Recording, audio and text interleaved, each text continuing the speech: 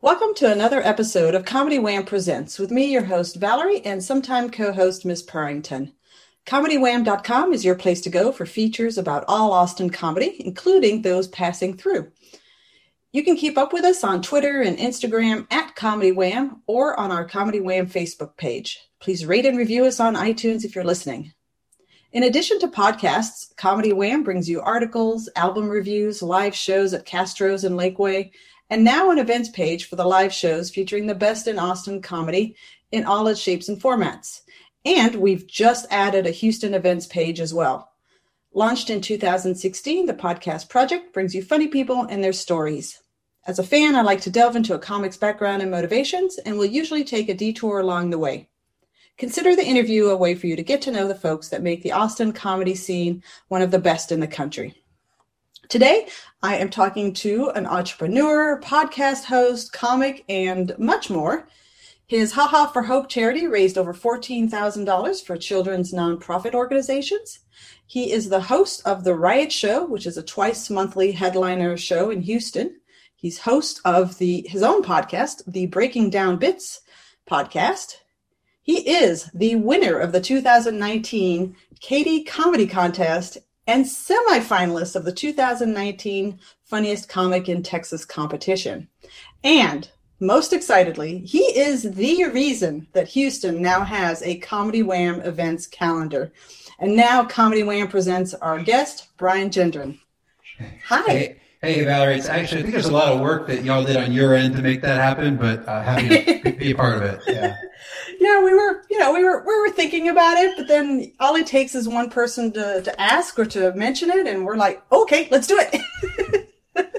Well, I was a user. I visited Austin about a month ago, and so I was a user of your website to find out what mics and things we might be able to be a part of while we were visiting. And so, being a show promoter myself, I thought, hey, we don't really have anything like this in Houston, and that's where you and I got to talking. Yeah, it's fantastic. And we'll go into a little bit more of that because one thing that I'll say is so at the time that we're recording, it is a week since we launched that calendar.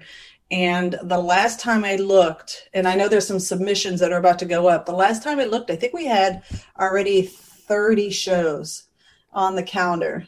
And my co-host, Miss Purrington, has joined us. She wants to say hello. Hi, Miss Purrington. But yeah, I mean, the Houston community has welcomed us with open arms so far. And I know you're posting your headliner shows, which all look fantastic. There's a lot of showrunners in Houston that are thirsty to get the word out about their shows. And so they'll grab onto anything that may or may not work. And I grab onto as much surface area as possible to get the word out. So I think that's the philosophy. So that you have inherent people that are willing to use this platform. Mm-hmm. Yeah.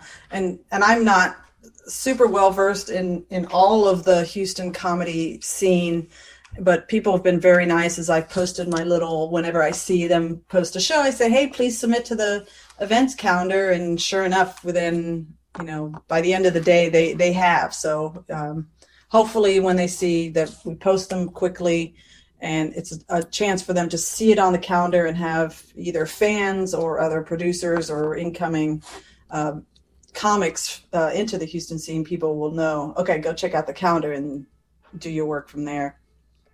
So, but enough about us. Let's talk about you, Brian. I have a icebreaker question that I like to ask. And we found out, as I was doing my research, I found out that you were a fellow Toastmaster. So you are very familiar with the concept of an icebreaker. Yeah. But this isn't a formal speech. It's just an icebreaker question. And the question is, one word to describe your past. So my past could probably be broken up into two parts. I'm going to focus on the first part of my past. I'm going to use the word misguided. Okay. Yeah. And did you want to add a second part of your past? Well, I think I'm on the future path that I'm on, but for a number of years misguided, really not attached to any goals, no clear mentors, no clear direction. And by the way, this is all pre-Toastmasters, right? So these are all maybe some of the Toastmasters influence at work, but yeah, misguided absolutely for a good part of my life. Yeah. Where did you grow up? So I grew up in the state of New Hampshire. I lived there until I was about 25 years old. It's where I went to college, where I met my wife. Where everything started for me. Mm-hmm. Mm-hmm. And what brought you to Houston? So originally it was my girlfriend, now wife at the time, was looking to go to chiropractic college. She's a chiropractor today. And she had chosen three or four different locations, of which three I said, hey, we'll stay together. That'll be great. One, I was like, this ain't going to work. It was 2008, like right at the beginning right in the middle of the housing crisis. And the financial fallout that came with it. And it was like upstate New York was one she loved. And I'm like, I just can't do it. I'm not gonna be able to find work. So Houston was one of those places, and that's what she chose. And that's what got us and kept us here. Yeah. Ah, very good. And do you have any early comedic memories, like something that stands out in you that you could say, oh, that was a really funny moment, either something that you did or something that you watched, or just an early comedic memory? Yeah. I think about, I've only been doing stand-up comedy officially for 2 years. Wow. So I'm pretty young. My anniversary will actually be April 1st, April Fool's Day of this year, for 2 years. But my first comedic moments, interestingly enough, you bring up New Hampshire, were around the campfire. We would go out into the woods and drink beer and party. And my thing was I'd bring my guitar and I would sing sort of parody songs and funny songs about people around the campfire. So I would roast people around the fire. I would take popular songs and change the lyrics. And so that was really my first sort of comedy that I really performed that I can think of. Mm-hmm. And you say that you didn't start comedy until 2 years ago. So you're a late bloomer, although looking at you, you're still way younger than I am. So you're not really all that late of a bloomer, but given the success that you've had in that short period of time, and I'm just wondering why, what got you starting in stand-up? Yeah. So, I mean, even though I wasn't doing stand-up, there's so many things that I was doing that really attributes to what it makes to be successful as a comic, but also as a showrunner and producer.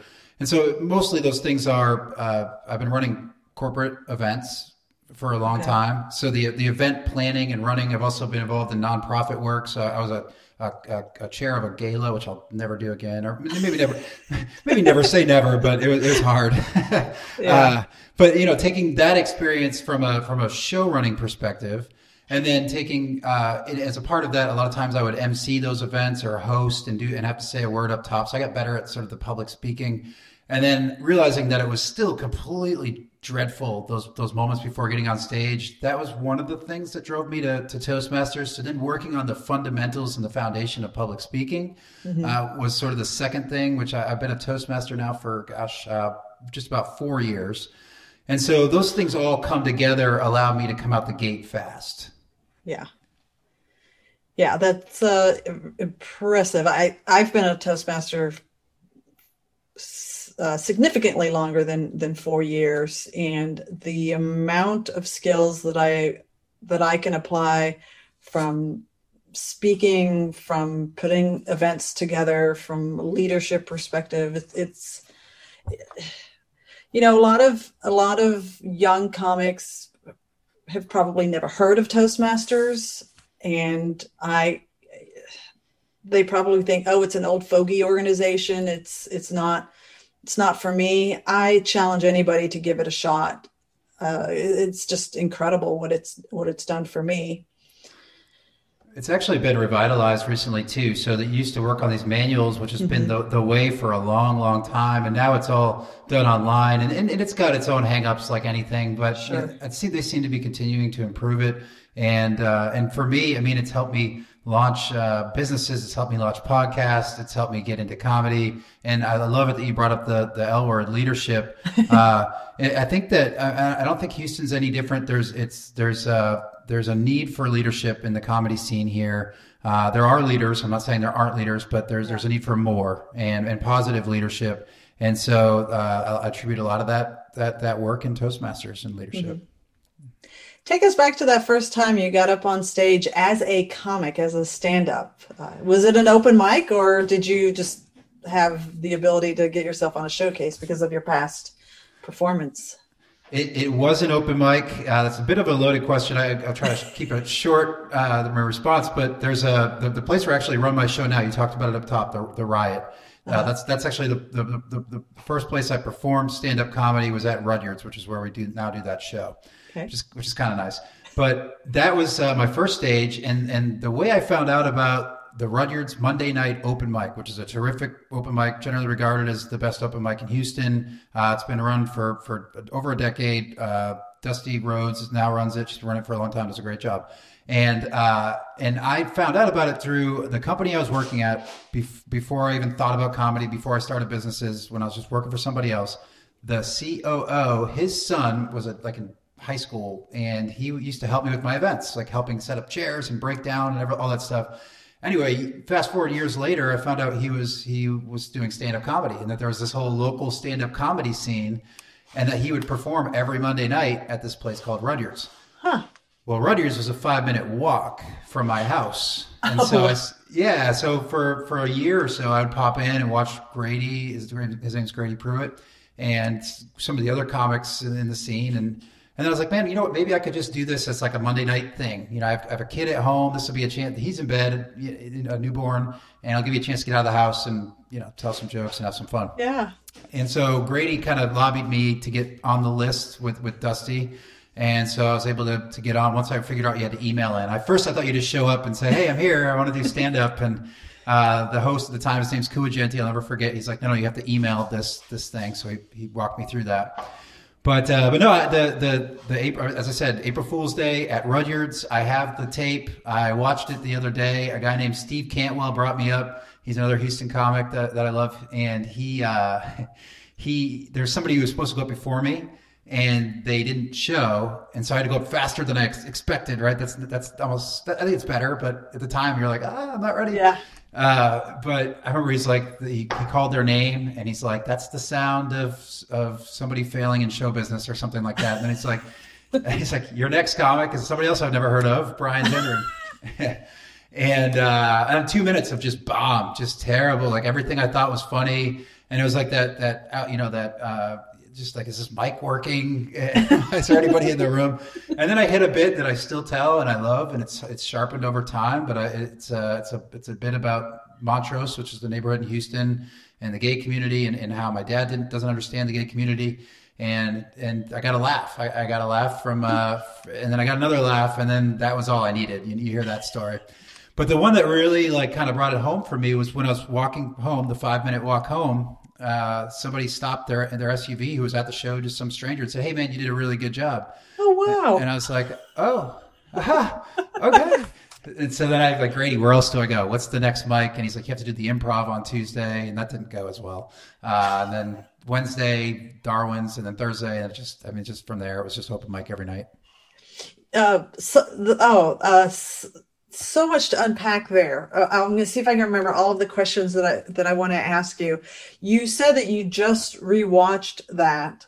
So given what I have observed of your personality type, you must be strongly in the camp of record your sets so that you can review them, so you can do an evaluation, very Toastmaster concept there, so that you can improve from there. And you have clearly learned very fast because you've got the semi-finalist position and then the Katie Awards. You've obviously learned very fast. What are some of the biggest lessons that you've learned by rewatching or re-listening to your sets? Oh my gosh, there's so many. So, the other thing too, Breaking Down Bits is our podcast we talked about. Mm-hmm. And we talked to all the pro comics, and that's a big thing a lot of them say is go back and watch your set. And so some of the things I've learned from them to even get better at evaluating myself is make sure you have a pen and paper so you can take notes.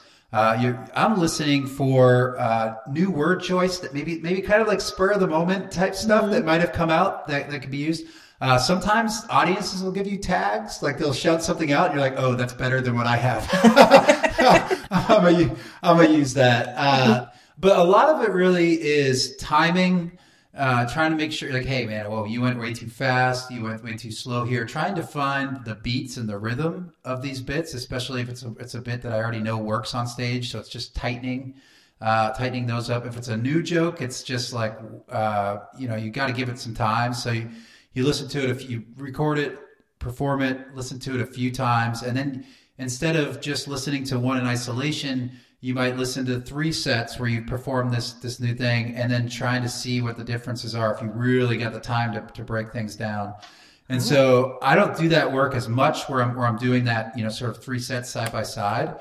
But I mean, early on, that was some of the stuff that accelerated my writing process and getting better quickly, as you mentioned. So that's something I think that's highly recommended for newer comics. Yeah. You mentioned that your past word was misguided. Where does stand-up comedy play into you feeling like, okay, that's shifted now, and now I'm very goal-oriented and focused? I know you did mention Toastmasters helped with that, but what did stand-up do to help you shift from that misguided mindset, if you still had it? Yeah, at that point, I had already more or less been in this transformation, and I still am. I'm not going to say that I'm not still changing and improving, but stand up was, I think, just at the time, like anybody, it's therapy for some open wounds and from the past, whether it's family related or other things. I have a history of alcohol and drug abuse. I've passed all that now, and in fact that actually kind of lines up. So maybe this is the best way to answer it. I had stopped drinking in, I guess the end of the New Year's 2020, or was sort of my first day of sobriety, and that was shortly thereafter I started doing stand up. So I don't know, maybe that was my way to stay in the bar scene. I'm not sure, but and I'm not in a program or anything. I do a lot of cold turkey type. These are things I don't need anymore. Get past them. So that's kind of how I do it. So maybe that's me dealing with some of that. And just having a way to remain social and be out and meeting new people without having to have or be a part of alcohol, but still being in the presence of it, I suppose. Yeah. Entertaining people who are drinking. So I think that played a lot of a part is sort of that recovery process. Sure. This is a way that I dealt with that. Yeah. As a self-admitted latecomer to comedy, did you face any challenges from younger people? Because I could tell you with the Austin scene, I do stand up, and I came to it very late. I came to it years after I started this podcast, so I really had no designs on starting comedy, but I wanted to try it. And I know that all the young kids in their early 20s, they just look at me and they're like, "What are you doing here?" Is Houston like that? I don't think it's discriminated necessarily by age, just by, certainly younger people, but also just people who've been in the scene or been in comedy longer. If you know anything about me, very gregarious and just like very outgoing. I've always been a big business networker, and that's as my career. So I've started in sales, and then as a business owner, going to a lot of business networking type events. Yeah. And so I've always networked. It's just ingrained in me. And so that's a little bit in comedy. It's like, stay away from me. That's the method, especially with newer comics, just stay away from me, because it comes from a good place in some ways, because you never know if they're going to stick around. A lot of them don't. So like, why make friends if they're not going to be around?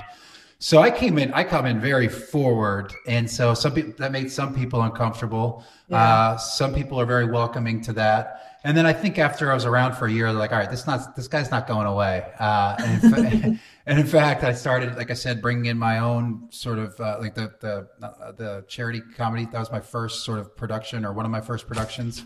I've brought some of my past and some of the skill sets that I had to comedy and created new audiences for people to get in front of. And so I think once you do some of that stuff, it's like, oh, this guy's in it for comedy. He's in it for us. He's in it to help get stage time, to contribute to the scene. He's an all right guy. So yeah.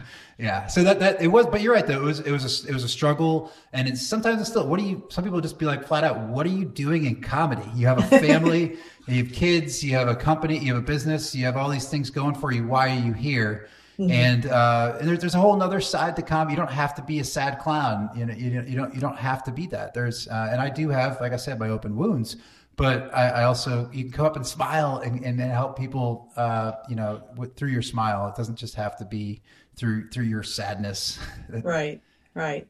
Yeah, and I think a diverse scene is something that strengthens a comedy scene. You know, if everybody looked like the the 20-year-old who's sad, not that that's everything in the scenes, but if everyone looked like one type, then it wouldn't be very interesting for either comics or audiences. So having diversity, I think, is a good thing. I couldn't agree more. Yeah, Yeah. when we book our show, I mean, we love to have diverse points of view. We look for high energy in the Riot, the show that we book, but we do love to have diverse backgrounds, diverse thoughts, and just it just improves the quality of the show. Absolutely. Yeah. So in your fast track progress as a stand-up comedian, when did you first get the bug to start producing a show? And then likewise, question with when did you decide to do the podcast? Yeah, so usually I think a lot of times it finds you. So I wasn't planning on producing, but a chamber of commerce that I was in said, "Hey, we have this event. Can you do some comedy at the event?" And that was my first booking. It was a private gig. I already mentioned the two guys. I brought Kua Genti and Grady Pruitt. Uh-huh. Grady, if you listen to this, he might kill me, but he had holes in his shoes at this like black tie Oh event. gosh. But it worked for him. Like some guy like came up to him after and gave him $100, like $100 tip. But anyway, so that happened, and I'm like, okay, now I can produce shows. It No just big takes deal. one. Yeah, it just takes one. Like, and it really just took me to understand how accessible and I won't say easy, but how to book comics. You know what that dialogue looked like. I had been booked maybe once or twice as like a guest, but I'd never been like a paid book. So I had to kind of understand what that looked like, and I was able to do that the first time, which then opened the floodgates for me to start doing all types of creative things. And the biggest one being Ha Ha for Hope was the production. And I got two events off before the pandemic, and I was about to do a real big one, and then the pandemic sort of put that on Oh, hiatus. But we're gonna pick it back up. It's no big yeah, deal. yeah. Um, so then with the podcast.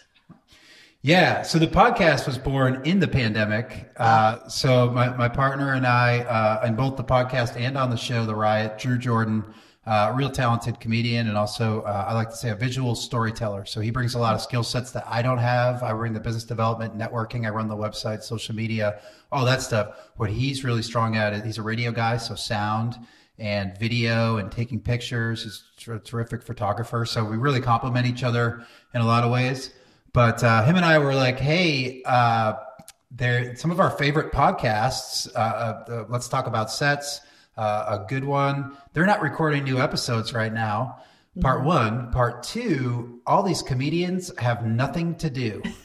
They are not working. There's no TV. There's no stages. There's no anything. They're Yeah, just sitting around missing stand up.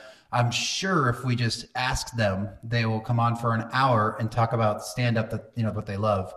And so that was the idea. Let's and then we just set it up. Let's do it every week, and let's create some trust with our audience. We knew we have a very clear audience. It's the stand up community. And by the way, we were witnessing these communities online just grow. Displaced comedians, Hot Breaths, Joel Byers podcast, and his community was growing. So it's like we have these captive audiences. Let's just put some stuff together. We're new comics. Let's be very clear that we're not coming out being like we're joke experts. We are students, and you have the opportunity to learn alongside us from these professional comics. And let's steal or creatively borrow our Breaking Bad's logo and colors, and give a nod to my favorite show, uh-huh. and use that as our branding, and let's go with it. And it's been a tremendous success. I don't know if everybody's gonna be able to see the video, but here's the stickers. When we go to Austin, we bring our stickers with us. We hand them out to all the comics. We do an online mic, an online feedback mic every Tuesday night. And that's people with comics from all over the world. Some of them are just so good, and we work on each other's jokes and just creating our own community and our own raving fans through this platform. And here's the next cool part. Some of the comics that we've met through the show are now doing our show in Houston. So I've got a few that I can't announce, but I've got some that we have on contract. Actually, Ian Lara is this Saturday, March 13th. We're doing 2 shows with Ian in Houston on The Riot, which is our show. I also helped him get booked in Lafayette, so we're going to go feature and open for Ian in Lafayette, right? So nice. I just booked Sam Talent, author of Running the Light. If you haven't read that book, please go check it out. It's incredible. It's actually fiction on a comedian. So that's called Running the Light. But Sam Talent's doing our show June 5th. And I got a few more that are lined up. We just haven't signed yet. So, I mean, it's just it's incredible where these things can go, the energy that you put into it. And of course, like I mentioned, just relationships all over the world with comedians who've come on and done and have either been fans of the show or come on and done the feedback mics. And so that's been a really great journey and door opening for me as a comedian. So how many episodes are you up to? We just did an episode yesterday, which with Chris Turner, a British comedian, really funny. That was episode 24.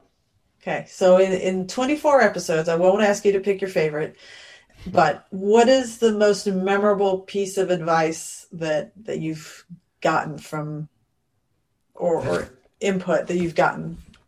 Yeah, gosh, there's so many.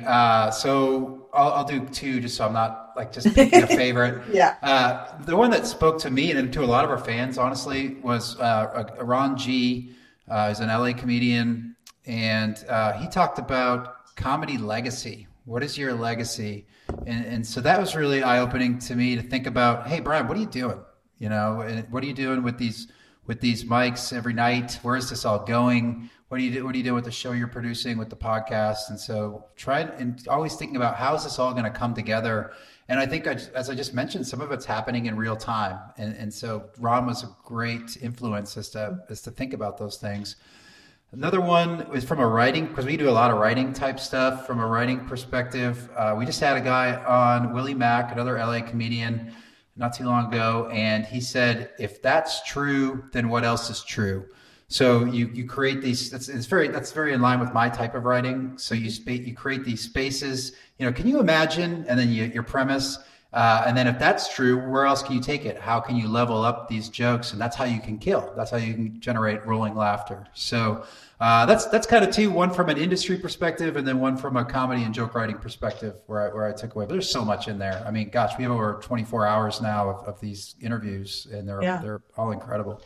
Yeah, it's fantastic. There was a local podcast that did something similar here. It hasn't run for a few years, but I always enjoyed listening to how comics break down, you know, not only their comedy, but the business of comedy. And one of the important pieces of advice that I thought was valuable is asking about money. And I don't know how the Houston scene is. I think the Austin scene, we're so flooded with new talent right now that this is probably something that everybody's just all over the place with. But one of the things from this podcast was, you know, ask for what you're worth, because if you do that, then that adds to the value of a comic and a show. And, you know, there's when you have the free market comedy economy that you have in Austin, sometimes you have people who are booking and not paying their comics. And to me, that leaves not a great legacy, tying back to that. But it's hard. It's hard to ask for money. And I don't know if that type of advice comes up ever in your podcast. I don't think we've talked about it, but I'll say this. With The Riot, we make it easy. I really try to pay better than most of the other producers. I think that's important. I think paying people what they're worth and comics what they're worth. I know, because I'm a comic, how much time that goes into this material. And I also know that when you're paid, you approach it differently. I think you show up differently. And it also means that the audience is paying, and so they approach it differently. So it creates a better environment, in my opinion. They are paid to perform. They are paying, expecting a performance. You now have a new expectation for the level of quality of the show on both sides, and almost always they deliver. Yeah. Yeah, we've found that with the show that we produce here in Lakeway, Castro's. The venue is also very supportive, and the audience is very supportive. And yeah, we've been able to get some great comics here. So be sure that if you send anybody to Austin, yourself included, next time you're through. I think the timing didn't work for your last visit. Yeah. But yeah, we think it's a good show, and we have somebody that's producing it that has a good organizational background and knows how to put events together. My thing is, I want to make sure that the comics have a good time too, not just have fun on stage, but they don't have to stress out about anything, and that's a good environment. And then word of mouth helps me book future shows. So same, yeah. We try to be as pro comic as possible. I'm going to say this, that I've seen a lot of productions in Houston go maybe too pro comic, and I don't, and we are. I mean, we do everything we can to make the show comfortable for we just added the shot clock in the back of the room, so they know exactly what, big red LED where they know exactly how much time they have left. Like I said, where we pay well, we try to communicate well, all the things that makes their experience good. But what we what we put first is audience experience, 100% for our show. And that also helps the comics, right? It gives them an audience that's ready to laugh. But we personally go up and greet everybody that comes in. Drew and I, it's a priority that when they come into the door, we help them get to their seats. We help them sit down, explain to them the room, where the bathrooms are, who the bartender is, how it's going to work, when we're going to start, and just allows them to settle in and be comfortable with the space that they arrived at. And the other thing too is we've started training our door person, and we're trying to come up with a better name than door person. But they're the first interaction that they have with our show. So we're like, your job is to be pleasant and be helpful. Those are the two things that we ask of you. I've seen shows where it's just the guy sitting next to the cash box. He doesn't even make eye contact. Just, how many you got? And then, hands them some crinkly bills back for their change. And then they go on their way. No explanation. Just walk into this dark room and good luck. Right. And so I just don't think that gets the audience prepared. And if they're running a little bit behind, they're shuffling into a show. They don't know what's going on. And so just keeping the audience informed and getting them prepared to laugh at a show is about as pro comic as you can get. And you can accuse me of being too pro audience over pro comic, or if there's a situation, I've had a situation, it was a big mess where an audience members have walked out of a show, and I was accused of not being pro comic enough or taking the audience member's side in the instance. And some of that was honestly taken out of context. But again, I just think that if you focus on the audience experience, they will come back, they will tell friends, you will win in the marketplace, and you will give the comics the audiences that they want to perform in front of. Yeah, that's great advice. Great. Which do you like more right now? As of this instant, I'm sure it wavers, but do you like performing versus producing more? You're probably right. It wavers. It depends on if a great joke idea hits me and then I get into writing mode. Yeah. And I love that. If I get a new premise and I'm excited about it, there's almost nothing better than that. But right now, the most exciting thing that happens to me, I get the notifications that somebody has bought a ticket to my show. And to me, I've put something together that people want to come see. And then I get excited about the responsibility to deliver on that. Or I get the phone calls, people asking me about the show and information about the show, and they can tell I'm excited to put it on for them. And so I'm really, the endorphins right now are really coming from those, I've put together a show that people are excited about, and I put together a show that people, when they walk out, it's one of my other favorite things. Hey, we had a great time. We'll be back. I mean, that is almost better than right now for me than getting a huge laugh on stage. Yeah. Very validating for sure.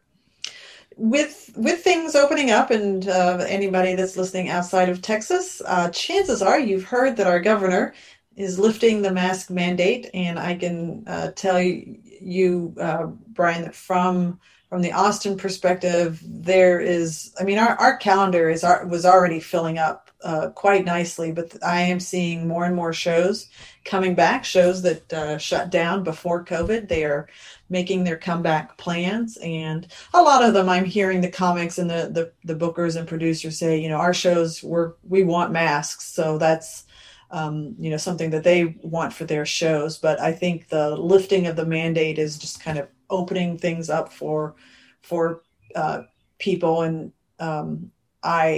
is Houston going through the same thing?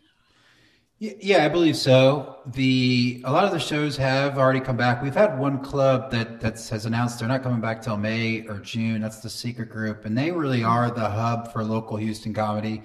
That's certainly the most stage time available for new and working comics locally. Mm-hmm. So they are still, and I think they've done a few events over time, just one-off events, but they're still not going to open. Aside from that, most of the other shows have been back. Our show, The Riot, the venue would like us to still operate at a reduced capacity upstairs in masks for this upcoming show, for the Ian Lara show, and we'll play it. He said we'll see how it plays out. Mm-hmm. So as a leader by example, I'll be wearing a mask as I move about the room and continue to do that in the room. But we'll see. Yeah, I mean, but to answer your question, yeah, I do think most shows, aside from the Secret Group and everything they bring, have more or less come back at this point. Yeah, and we're hopefully, with the vaccine becoming more and more accessible. I have fun when I go on Facebook and I see another comic showing their little vaccine card, and it's hopefully. I heard that the plan was by the end of May. Hopefully everybody has the vaccine or the opportunity to get the vaccine. So that's going to, make things a lot more comfortable for both performers and audiences. Yeah, I'm interested to see what that does for some of the innovative things. Like for The Riot, actually, at first was also streamed online. It ended up being a little bit more trouble than it was worth to set up, because if it was our venue, we probably would have continued to do it, but I had to run the cables, set up 3 cameras, do all the screens, and it was just way too much work to get an extra $50, and then I'd have technical issues, and I just couldn't do it. So, but we started that way. But then there's also these things like the garden shows, the outdoor shows. Do those types of things continue after this? There's the Zoom shows, our online open mic. I say it now, maybe it'll change, but I'm like, this is an important part of my creative process. I'd love to be able to keep doing this even after the pandemic is over. So it'll be interesting to see how this changes things moving forward. Yeah, for sure. And we did a lot of online shows last year. That's where I cut back on the number of podcasts because I was part of the team running our online showcase and actually Grady was on one of our episodes, and he probably was wearing shoes with holes in them during that. So we spent a lot of time doing that, but it was a lot of work, and it's as a showcase, or what you could call a showcase for an online show, it was definitely a lot of work, and I'm glad to be doing a live show again. There's things that are easier about that versus online, for sure. You started, or you've done once, your HaHa for Hope charity or event? So I've actually done 3 events. Okay. The first one was at the Secret Group I just mentioned. It was October of 2019. It was a pretty good success. It was my first one. I had some learning to do, but I mean, right out the gate, we did a lot of things really well. We booked great comics.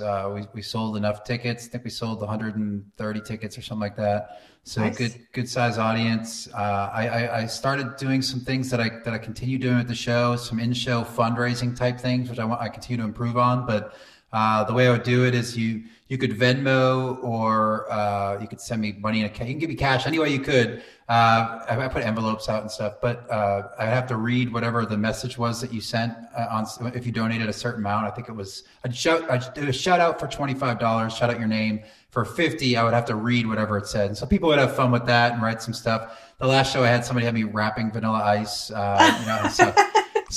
that kind of stuff. But so that was the first one. And I raised just over $2,000 for an organization called Sky High for Kids, pediatric cancer. A friend of mine, Brittany Hebert, runs it. And actually, that's if I may, that's an interesting story how that started. So the original HaHa for Hope, I was partnered with another nonprofit, not to be named, and somebody I still do work with.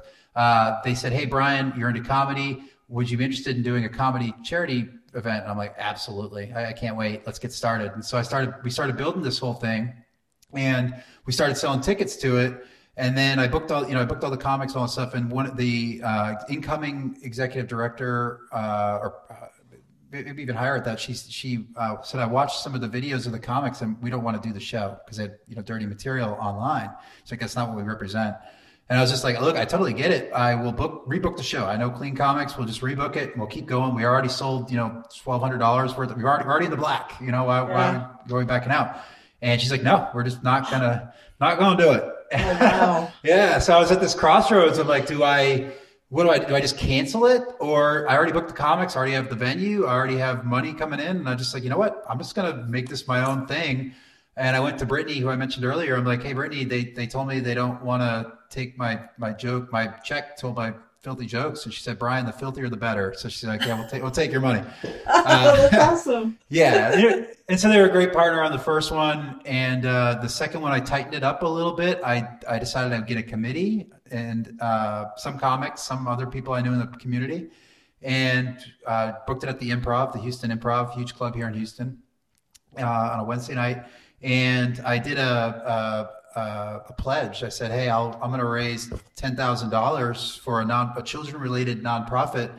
Who wants to apply for this money?" And I think we had like 3 applicants, and we chose the Hearts Company. And so we had an amazing event right before the pandemic, actually a year ago yesterday, or 2 days ago, just with all my friends. And one of the things that we added was to raise money, was a comedy competition.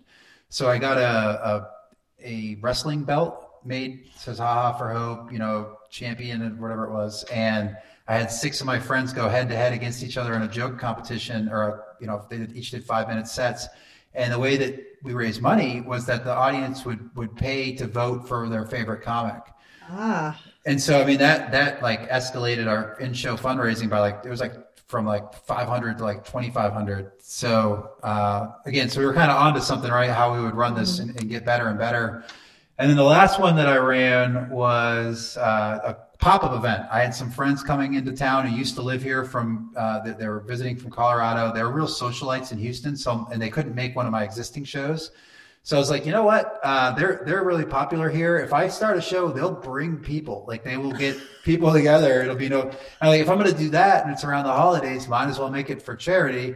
And so I just popped up a HaHa for Hope. It was called HaHa for the Holidays. And I did it at a small, really nice venue called Phil and Derek's, a newer comedy venue over here in Houston. And it was small, and it was right around the holidays. People were afraid to go out, and the pandemic, and I think they were sending out notifications like, "Don't go out, stay with your family." So it was really hard to get people to come, but we did it right, socially distanced and all the stuff, right? And we raised a quick $2,000 just at an event that I planned for a week for Big Brothers Big Sisters, who was going to be our 3rd show that got canceled or postponed. So I pledged $20,000 for Big Brothers. I'm like, "Hey, if we could do 10 with this new fundraising and we have enough runway and a good committee, we could double that. We can get sponsors and do a silent auction, maybe a live auction, start doing it a little bigger." And so I was pretty ambitious about it, but it's been postponed probably to this October. So that'll be our 4th event, 3rd full-on HaHa for Hope. It's going to be at Big Brothers Big Sisters of Greater Houston. Wonderful room that just overlooks downtown Houston. It's so nice. We could fit, I think if the pandemic's over, we could fit 300 people in there, full tables and all that stuff. So I'm going to bring one of my comic friends down from New York, somebody from Breaking Down Bits probably, and get somebody with credits. And Yeah. have a good night, raise 20 grand for the kids. Actually 18. I only got 18 left now. Yeah. That as you described putting these events together, there was one thought running through my mind. When are you going to put together a comedy festival at some point? It just feels like you have all that organizational talent, and you know how to put events together and bring people together. I'd like to.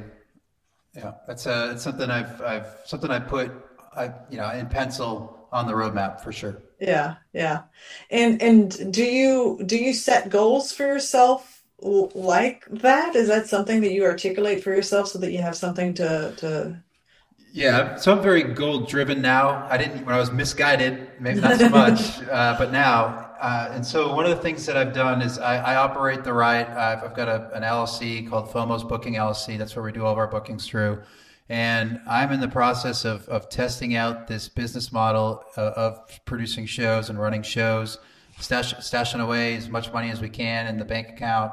And just seeing over the period of the year, I gave myself the year 2021 to explore this, add a few more productions to it, and just see if this is something that my heart's in, or if it's not, and see if I'm any good at it. And the interesting is, Valerie, like I'm actually two months in, and I'm like, oh yeah, I think this is the thing. So I'm looking for an opportunity, some new opportunities to partner, invest in, ideally a operating restaurant, so I don't have to start a new restaurant from scratch and do this 7 days a week. And so as far as a goal goes, my goal was to have that established in 2022. My passion and the market right now, and I'll be honest, a lot of it has to do with what's going on in Austin and the proximity to Austin. Mm-hmm. It's just the unfortunate thing that's happened to the restaurant industry, and just the amount of kitchens and talent that's available. It's just the right time. And again, I try not to be over eager, but also trying to be opportunistic. So where that meets is quite possibly something as early as this summer. Mm-hmm. Yeah. Well, hopefully you can launch it. I have no doubt that that's something you're capable of. As long as something doesn't chase me away from the industry completely, and I don't foresee that happening. It's almost an inevitability. It's just the timing of it. Yeah. One thing that we haven't talked much about yet that I think would be a good thing for us to talk about as we start wrapping up is everything that I've heard from you so far is very much about your own goals and how you can help. And it's very altruistic seeming personality trait that you have. Tell me about the competitions, the Katie competition and the Funniest Person in Texas competition. What drove you to those, and what was your competitive, game on strategy with those? Yeah, I'm super competitive too. So okay, all right. There is, you're right. Yeah, there is an altruistic component to it, and that's what Breaking Down Bits is. Like, let's help everybody get better. Let's all work together. Let's create these communities. Let's help people get booked. Let's help new comics get their first opportunity. That's what it's about. Let's raise money for good causes. Let's really be a part of the community. All those things. You nailed it. That's part of what drives me, and that's a big part of my personality.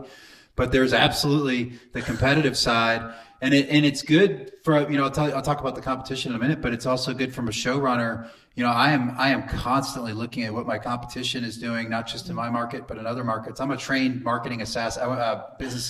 I have a BS in marketing from University of New Hampshire. So I was trained on all this stuff before it was, put on the internet, more or less. Sure. But I'm into it, and I get it, and I'm competitive there. So I think that's why we're able to sell out our shows, just because I've got that in me. But from a performance standpoint, when there's competitions like that, it was just me trying to get that credit that got me booked. All I wanted to do was get booked on shows and just get the validation that, hey, you're a real comic. It's all I wanted. And so to me, that was the low-hanging fruit for me to get those credits. And it started with that Katie competition, which is funny. I got booked on a show. It was called The Shocker at the Secret Group, and it was about the most offensive, grotesque comedy you could tell. So I had to like filth up my jokes even to really make it fit the format. And anyway, after the show, it was a pay what you can. They passed around the bucket. I will never run a show that way, but that's what they did. And they had this. Here he is again. Steve, who brought me up for the first time, handed me a crinkled $6. And that was the first time I'd ever been offered to be paid by a show. And I'm like, I don't want it. I don't need it. I was like, is that all we get? Like, and thank God I didn't take it, because the next day they had this Katie comedy competition. Like, it's for amateurs only. So you have not been paid for comedy. And so I was like, I had a clean conscience going in. I'm like, I've never been paid to do a show. And so it was for new people. Yeah. And there was, there's still competition there. I'm not going to lie. I had to go through 3 different rounds to win the thing. But I just knew when I approached this, and we talked about it on one of our podcasts, one of the Breaking Down Bits podcasts, but when you approach a comedy contest, the way I approach it, and the way you should approach it, is either I'm going to win this thing, or the audience is going to say, hey, he should have won that thing. Because you know that there's a certain level of subjectivity in how they're, it's either it's a bringer show where they brought more people, or it's it's the comics or people in the industry that are the judges. Mm-hmm. What's cool about the Katie show is that those were comics that were judging that I respect. So I was like, ooh, okay, that's like, and they gave you $1,000. I got a big $1,000 check. Yeah, like, damn. Yeah, so that was that one, and then the next one was the funniest comic in Texas, and I already had that Katie one under my belt, but that was one where, man, you get real respect. This is a real credit. Like, it opens doors with you for the improvs across the state and all that. So I was like, I have to show up for this one, and yeah, so I got a big network here in Houston, so it's just you call in the favor. Hey, everybody comes. It is a bringer show. It's an audience vote. Sure. So the first one went really well. The second one, I moved houses that day, and I did a lot of work myself all day. I mean, I woke up at 6 a.m. and I moved the last box at 6, showered, and went to the Improv for a show at 7. And then, and I was completely wiped out. And I had it though. I had a ton of audience members there. Not quite enough, I guess, to advance, but I was extremely happy I didn't, because here's what he set you up for failure on that. The next day was the finals. The next day, the finals were in Addison, Texas. And so you had to cancel whatever you're doing the next day, get up to Addison, try to tell anybody you could think of in Addison that you're going to be there the night of, like just on a whim, they'd be available to go to a comedy show. Like, you were not going to win that competition. And so it's probably for the best I didn't advance, but it was good to advance to the finals and at least the Houston finals and participate in that, and met some new comics I actually hadn't met yet in the scene through that. And what a great experience. 300 plus people there, packed house, and at the Improv is always fun. Yeah, it's amazing. And, in Austin, we've had the funniest person in Austin for 30 plus years, but Cap last fall announced that they were closing doors, but they were coming back. So that's the big question on everyone's mind is, will FPIA come back? And it's such a long tradition that we're expecting that it will. They're going to be up in that domain. I love that domain area. I used to have customers up there when I was in IT sales, and I spent a lot of time in that area. So a lot of walkability up there. Yeah. I think it's a lot of people coming in for business and all that stuff. So I'm excited it's about going that. to be very nice. Yeah, it's going to be way better than that horrible venue off of 183 and sketchy little shopping center. Well, Brian, is there anything that we haven't covered that you want to make sure that people know about you or the work that you've been doing?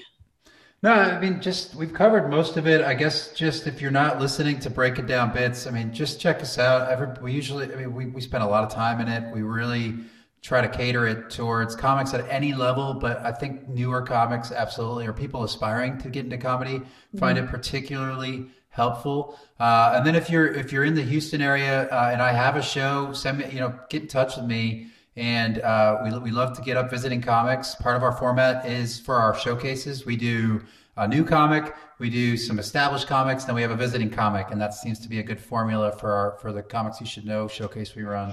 And we're going to continue to add shows. So please feel free to reach out to me. You can reach out to me, Brian Gendron. You can find me on Facebook, probably the easiest way, and I'll guide you from there. But yeah, so listen to Breaking Down Bits, and if you're an Austin comic or a comic from anywhere really, and you're thinking about visiting Houston, please feel free to reach out. Yeah, and you've been nothing but gracious with your time. When I saw you make the comment about, boy, it would be nice if there was a Houston calendar, I wrote you and said, hey, would you be willing to talk to me about fleshing this idea out? And I talked to another comic. I talked to Zaid Duji, and he was fantastic. But you've been kind of my collaborator on getting this idea going, and really appreciate all the assistance. So yeah, if truly anybody listening, Brian is very gracious with his time. So definitely reach out. Yeah, and Zod's terrific. One of my favorite comics in Houston, and he's so great. And he's over at the Secret Group whenever they open back up. So yeah, he's great. Yeah. Well, Brian, I have a closing question before we get to revisiting everywhere you want people to find you. And my closing question is one word to describe your future. I'm going to say legacy. Going to what we've been talking about, just everything that I'm doing, I'm trying to make sure that I'm maximizing the impact. If you didn't hear, I was talking about working with children-related causes. I do find that working with kids you really can impact kids in the trajectory of a children's life and make a major impact throughout the course of their life. And so everything I focus on is impact, not just there, but also in the comedy scene. How can we help younger comics? How can we help comics from across the world with the podcast and helping in their development and growth as writers and in the business? And so the legacy that I leave behind has become increasingly more important. And then also for my own children, my own kids, and really anybody that I come in contact with, I want to figure out a way that I've left some level of impact, positive impact in their life. Very good. Very good. All right. Well, that is a wrap on Comedy Wham Presents. Brian Gendron. Tell us again where we can find you on social media, that website, which is amazing, by the way. But I guess with a marketing degree, of course, it's going to be amazing. But yeah, tell us where we can find you. The probably the gateway into everything, if it's the Brian Gendron, so THE Brian with an I, so BRIAN, and my last name is Gendron, GENDRON. So thebriangendron.com. That's the gateway into everything. There's also breakingdownbits.com. There's the riothtx.com, and hahaforhope.com. So all that stuff exists in its own silo, but if you go to my website, thebriangendron.com, and go to my comedy page, all that stuff lives there. That's the easiest way. Also, my email is brian@thebriangendron.com. If you want to submit anything, videos, and if you're interested in doing the show, for example, it's a good way to get a hold of me. Okay, fantastic. Well, we hope you've enjoyed learning about how Brian got to be the comedic genius that you heard today, just as much as I have. This has been Comedy Wham Presents Brian Gendron. I'm Valerie, and that's been funny. Thank you, Brian. Thank you.